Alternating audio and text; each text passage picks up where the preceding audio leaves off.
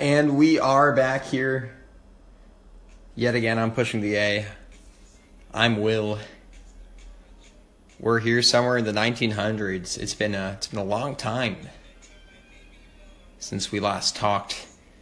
Check the date. It was December 14th. December 14th, Doug Jones had just been elected to the U.S. Senate. Isaiah Thomas, still a Cleveland Cavalier, if that's your cup of tea. Emoji Movie was not out on Netflix yet, which was, that was really the big event that's happened in the last few months, in my opinion. You should all go check it out. Best hour and 30 minutes of your life. You guys want to get to some A-Push? We are starting with chapter 27 here in this mini unit test that Maureen has presented to us all, right in the middle of this paper. Just loving it. Title of chapter is Empire and Expansion. You guys want to get to it? Let's get to it. So, the main theme of this chapter is that the United States realizes that there is a part of the world that is not the United States come the late 1800s. The U.S. has all these farmers, and they have a lot of them, and they're all looking out the world, and there's a lot of money in the country, there's a lot of people in the country, there's unrest. And the key phrase of the time is expand or explode. There's all this built up stuff, and they have to release all of it somewhere because they're running out of places to give in the United States. There's also this new phenomenon called the Yellow Press, and that's sort of stoking the want for foreign adventure. Missionaries are already all over the place. There's also this idea of American superiority. WASPs are sort of saying, hey, let's spread our religion to these backwards countries. Henry Cabot Lodge says that the earth, Henry Cabot Lodge being a senator, says that the earth belongs to the strongest, and he's really implying the United States is the strongest. The United States, and by the United States, of course, I mean Europe, already is going for Africa. Japan, Germany, and Russia have all gotten concessions from China. And the United States wants similar concessions from China. They don't want colonies, but they certainly want to expand. Captain Alfred Mahan writes The Influence of Sea Power Upon History, which basically gives Americans the impression that if you can control the sea, you can control the world. So the United States then goes and builds their brand new big steel navy for this sort of arms race that is coming up. They're also thinking, if we're going to have this big navy, we need somewhere to put it. So this idea of an Atlantic to Pacific Canal, i.e. what's going to be known as the Panama Canal in a few years, is coming to the forefront of their minds. James G. Blaine, who's the Secretary of State at the time, comes up with the big sister policy, which is let's improve our relations with Latin American countries and get them involved in our economy. In 1889, there's the Panama Conference, and by the Panama Conference, I mean the Pan American Conference in Washington, D.C. The United States also goes to a couple of near wars, and by goes to a couple near wars, I mean they nearly get stuck in a couple of wars. One with Germany over Samoa. In New Orleans, a few Italians are lynched. The United States nearly goes to war with Italy before paying up. There are tensions with Chile, of all places, after 2 sailors, Americans, die in a port. The U.S. is a little worried that Chile might attack the West Coast, so Chile decides to pay up and just avoid all of that. The United States and Canada, if you can believe it, argue about seal hunting. There's also this great screw the British atmosphere in the country right now where no one is happy with our friends across the pond. There's this crisis regarding a jungle boundary between British Guinea pig, I'm guessing Guinea is not the pronunciation, it's Guinea, and Venezuela.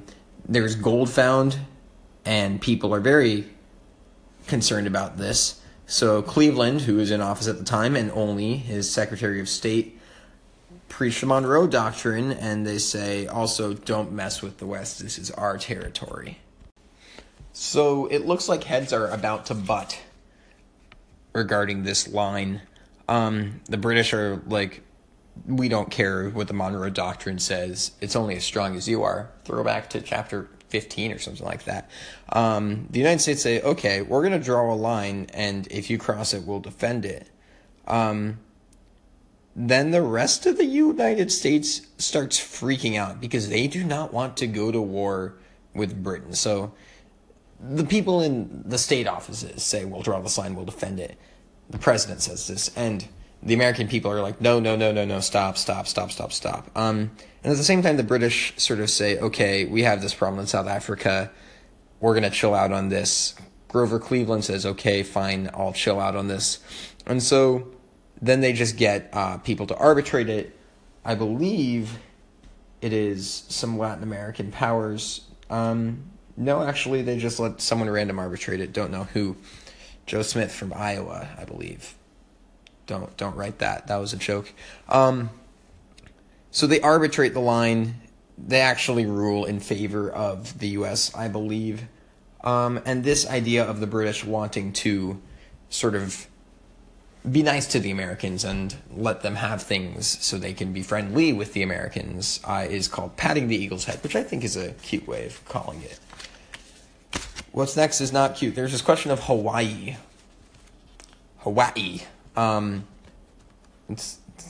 That's a brutal mispronunciation of it. I'm mocking someone. Activism kids know. And it's been used as a shipping station as early as the 1820s. There are already missionaries there. There's a sugar boom there. And the United States sees it as their border to the far west, even though they don't really call it that. But internally, that's how it's seen.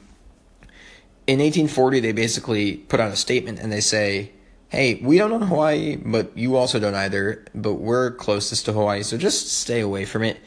In 1887, the United States negotiates with the Hawaiians to get Pearl Harbor. Since the first missionaries have arrived, the native population has gone to 1/6 of its original size. So to do all this field work that the large sugar industry that's now blossomed on the island requires, a lot of Asians have to be brought in. Specifically sort of East Asians, a lot of Japanese people.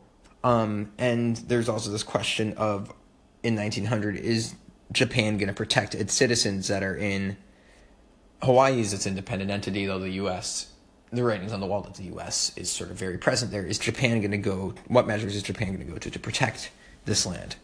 Also in 1900 is the McKinley Tariff, which leads to a complete and utter crash of the sugar market. So the planters say, you know what, we don't want to be affected by this tariff. Please let us in, United States. The Queen, whose name I will butcher, but it starts with an L, says no, we're going to let the natives control this. So in 1893, the white citizens of the area, as well as some U.S. troops, revolt under this unauthorized order from the minister from the U.S. in Honolulu.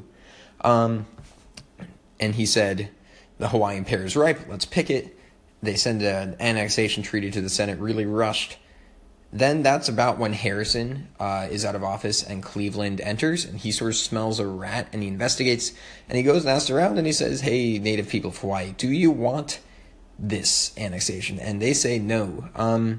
So the treaty is stopped. There is no annexation until 1898, when the United States does eventually annex it. A sad detail of this is that the Queen, whose name starts with an L, is not allowed back into Hawaii, which is sad. Let's talk Cuba. Spain is misgoverning the crap out of it at the moment, by the moment I mean early 1900s, late 1800s. So there's sort of this revolution due to the economic problems from the tariff of 1894 that has crippled the sugar markets. Maybe the McKinley Tariff was 1894. Let me check on that. Okay, so the McKinley Tariff was actually 1890, interestingly. So just mark that down. So Cuba rises up after the tariff of 94, different tariff, cripples their sugar market.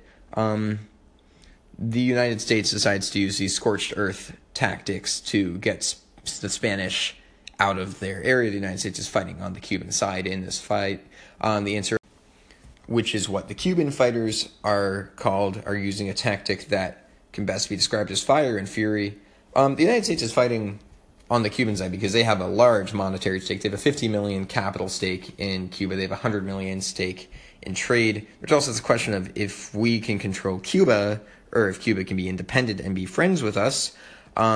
we can control the Panama Canal. And if we can control the Panama Canal, we can control the Gulf of Mexico. So the United States goes and they fight for Cuba. The Spanish general Butcher is the word I was looking for. Butcher Whaler puts Cubans into concentration camps. A lot of them die.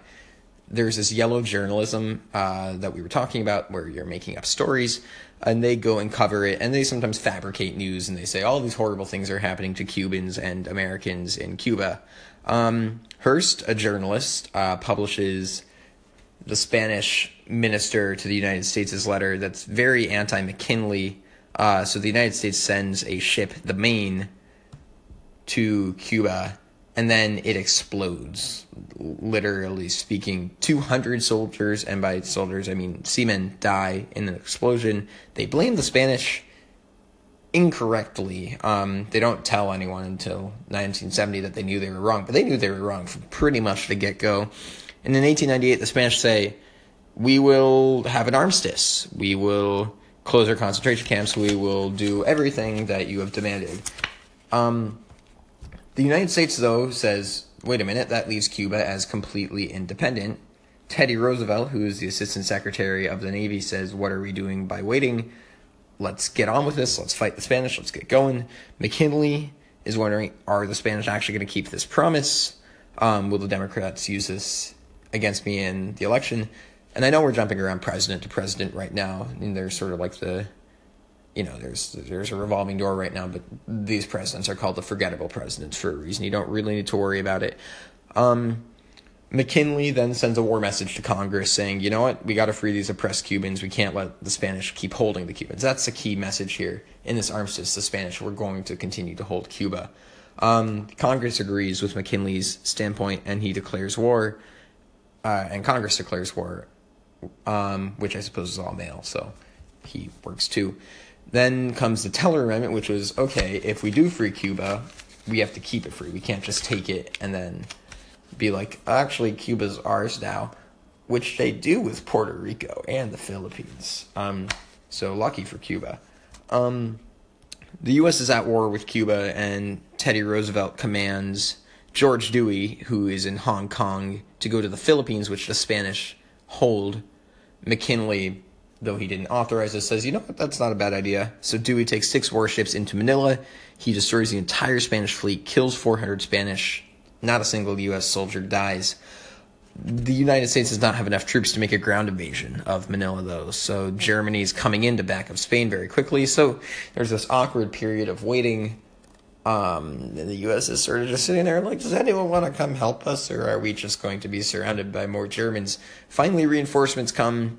Filipinos help them on their side, and they go and win in Manila and the Philippines, which then raises the focus on Hawaii because they need it as a station to get to the Philippines. And also, there's this question of what if Japan sneaks in right now while we're distracted with the Spanish? So the United States then goes and annexes Hawaii in 1898, gives them their full rights. There is this question about the Philippines and what in the world they're going to do with it. Back to Cuba. We're jumping all around the globe right now. The Spanish send reinforcements to Cuba. They all suck, but the eastern coast of the United States is like, what the hell? This is the closest any foreign troops have been to us since 1812. So then they go and blockade Cuba at Santiago Harbor. They send this army that's really overdressed and really hot all the time. And I'm not talking hot, I'm talking like overly warm. And they send this army to come from the rear to drive the Spanish out. Teddy Roosevelt comes with his crew of Rough Riders, which are basically cowboys. And by June, 17,000 Americans head out from Tampa to go to Cuba. The fight really begins on July 1st. Some major battle points, El Caney, Kettle Hill, where there are big battles. The Rough Riders take some serious losses. On July 3rd, the Spanish fleet is completely ambushed. The U.S. says, quickly, while we're fighting this war, let's go get Puerto Rico, which is right next to us, Puerto Rico, if you want to say it correctly. On August 12th, the war basically ends with an armistice. If the Spanish had waited, they could have won the war, because disease killed about 5,000 American troops. So if they had just waited long enough, they could have actually gotten a win, because so many Americans were dying, it wouldn't have been feasible for them to stay there. So everyone heads to Paris in late 1898. Cuba is freed. Guam, which is really important these days, Puerto Rico, head to the United States. Neither of them are promised statehood, which is really one of the first times that has happened. McKinley does not want to give the Philippines back because he is worried about sort of what happens to these people if the Spanish hold on to control after we freed the rest. What's the precedent we're setting here? There's also the question of, is it going to descend into anarchy? What if the Germans and Japanese come and take it? Then that could lead to a major war. So he says, you know what, we're going to take the Philippines now, and then we will free it later. The missionaries are very excited about this. Mrs. McKinley is very excited about this. Wall Street loves it. McKinley said he heard a divine voice, which is maybe something that happened. Not going to totally question it. So McKinley says, okay, we'll take this armistice and we will pay $20 million for the islands. The Spanish say, okay, fine, whatever. This leads to some questions from American citizens regarding, this isn't really anything remotely close to us. This isn't even Hawaii. There's no sense of contiguousness. There's no one who speaks English. We can't really make them a state. And the Anti-Imperial League pops up, the Anti-Imperialist League. They say basically the Filipinos deserve freedom, and what about this consent of the governed idea that's very prominent in the Constitution? And also, what about the precedent this is setting for future escapades? The civilizers, though, which are the people that want to go to the Philippines and Christianize, they win out. And it's also the United States, because they're very strong, they have to help the lesser. The Senate agrees by one vote. So this was not an overwhelming agreement. Puerto Rico. Puerto Rico is not independent. It is not a state or a territory. The Foraker Act in 1900 allows them a limited government, and they'll be citizens by 1917. The U.S. does improve it, but Puerto Rico wants independence. In the meantime, a lot of Puerto Rican citizens moved to New York City. In Cuba, the United States installs basically a military government that also cleans things up and improves. They find that the mosquitoes are the things that have been causing yellow fever, and they upend that. They leave in 1902, but first they draw something up called the Platt Amendment, which is basically you have to write your own constitution that is super favorable to the United States. So they don't want them to have debt beyond their resources. The United States does not want Cuba to have debt beyond their resources. So they basically say, your coal and your naval resources are ours, including Guantanamo Bay. Cuba says we wanted to be able to write our own treaties, which the Platt Amendment does not allow for. In Puerto Rico, this question pops up of, does the Constitution apply to this new territory? So the insular cases say the Constitution isn't necessarily in full effect in new territory. You can rule without giving full rights, which is interesting and probably not what people were thinking about when they got Puerto Rico.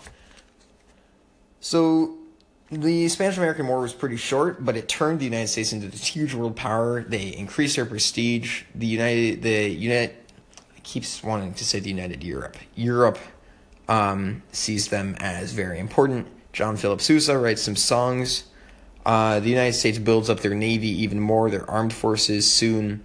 The northern-southern divides from the Civil War are basically forgotten. Even a former Confederate general gets command.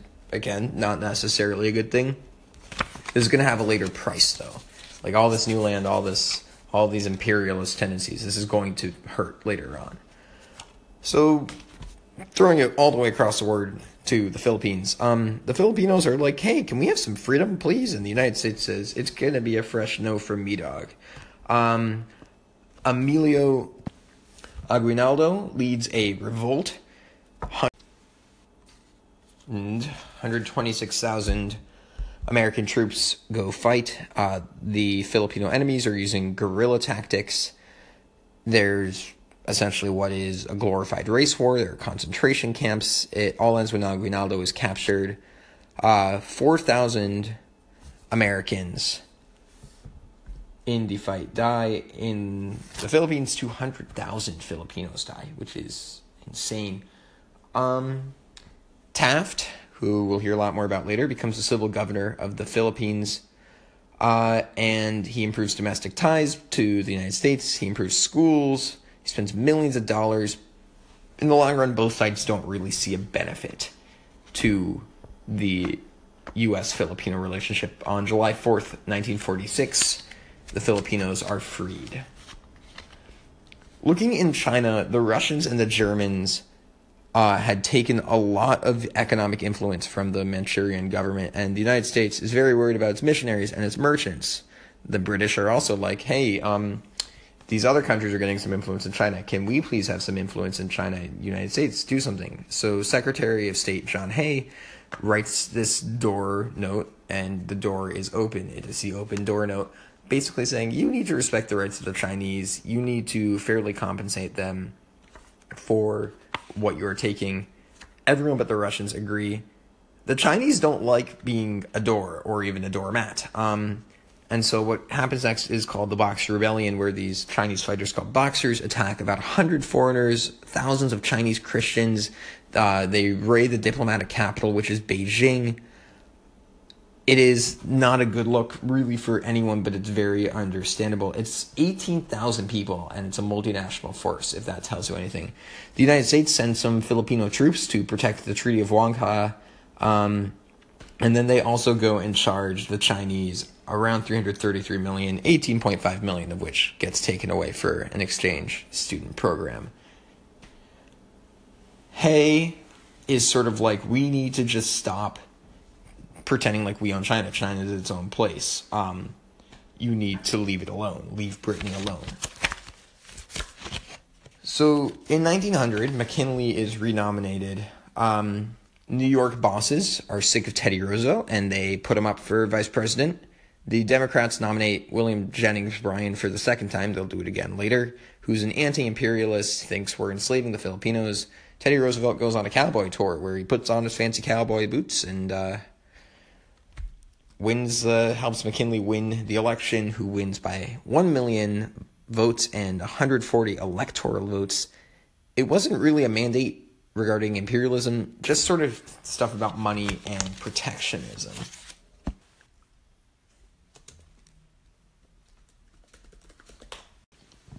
Sorry about those keyboard noises. Anchor decided to act up, Anchor being the app I recorded this podcast on.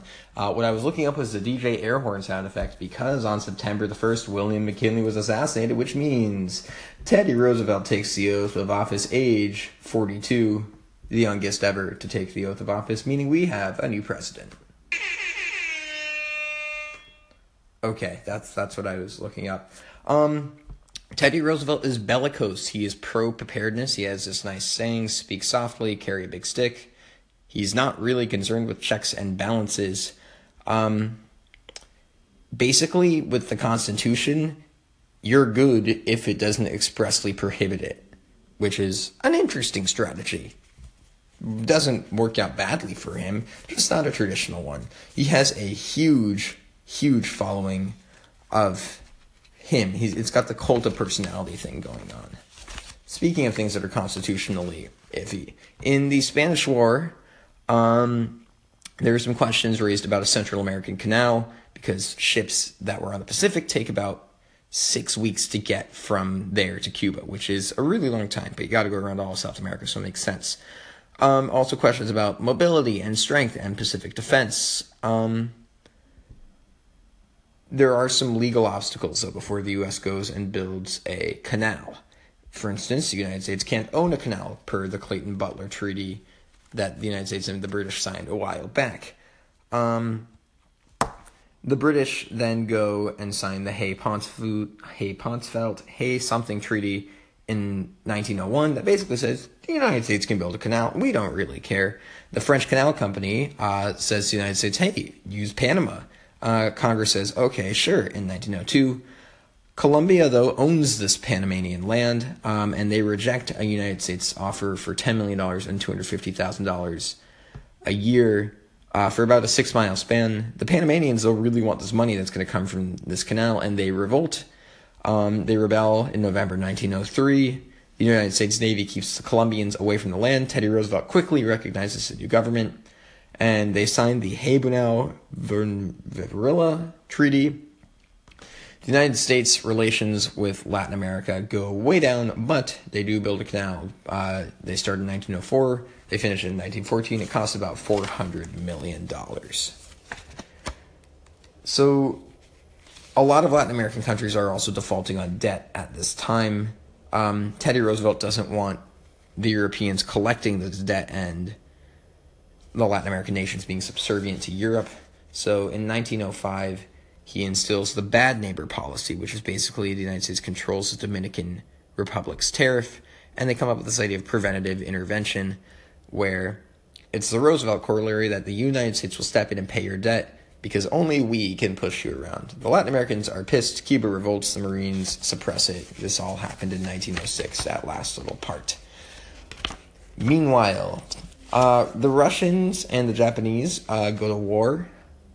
Teddy Roosevelt tries to be a statesman. The Russians want Manchuria. The Japan don't want them to have it, so they attack. They kick their butt at Port Arthur. But Japan then runs out of men and money, so they ask Teddy to broker some peace. Teddy Roosevelt likes the Tsar. He wants to keep him in power, the Tsar of Russia, so he's sort of got a little bit of a bias here. So they all meet in Portsmouth, New Hampshire, lovely town right on the coast of Maine and the Atlantic. Beautiful place to go kayaking and canoeing. And they come up with this neutral settlement, which angers Japan because they thought they had won, and they only get money and Korea, whereas Russia just has to leave Manchuria alone. Teddy Roosevelt, though, gets the Nobel Prize, Nobel Peace Prize. The Russians and the Japanese both hate the United States. The United States isn't really happy with either country because Japan keeps improving their world status, and the Russians are treating the Jewish people of their country very poorly. Some Japanese people are restless, and they go and leave for California, which angers the whites, as change often does. In 1906, a San Francisco school board segregates the Asians out of the school system, or into a separate school system, I guess. The Japanese are angry. There's sort of a war in the press. Teddy Roosevelt gets the board to come to the White House. They repeal the segregation, but behind the back, they sort of have a gentleman's agreement with the Japanese that they're not going to send any more immigrants to the United States.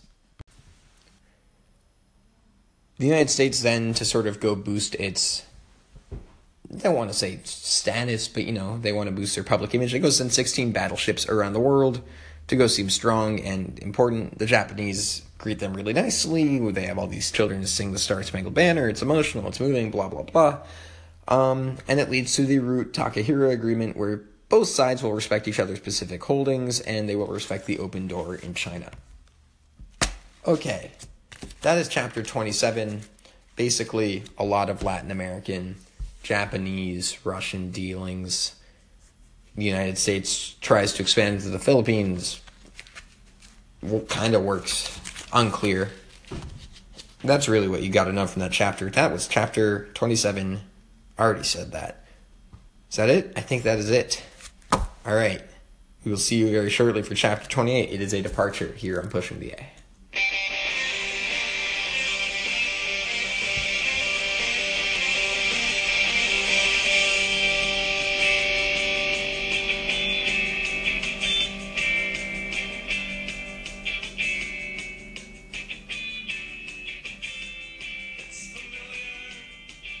Pushing the A is brought to you by Yellow Spatula. Yellow Spatula, for when you need a spatula that makes you feel certain things regarding your visual input sensors. By Expo Markers, in case you need to expose a marker at an expo. By Generic Water Glass. That's some water. This is Pushing the A.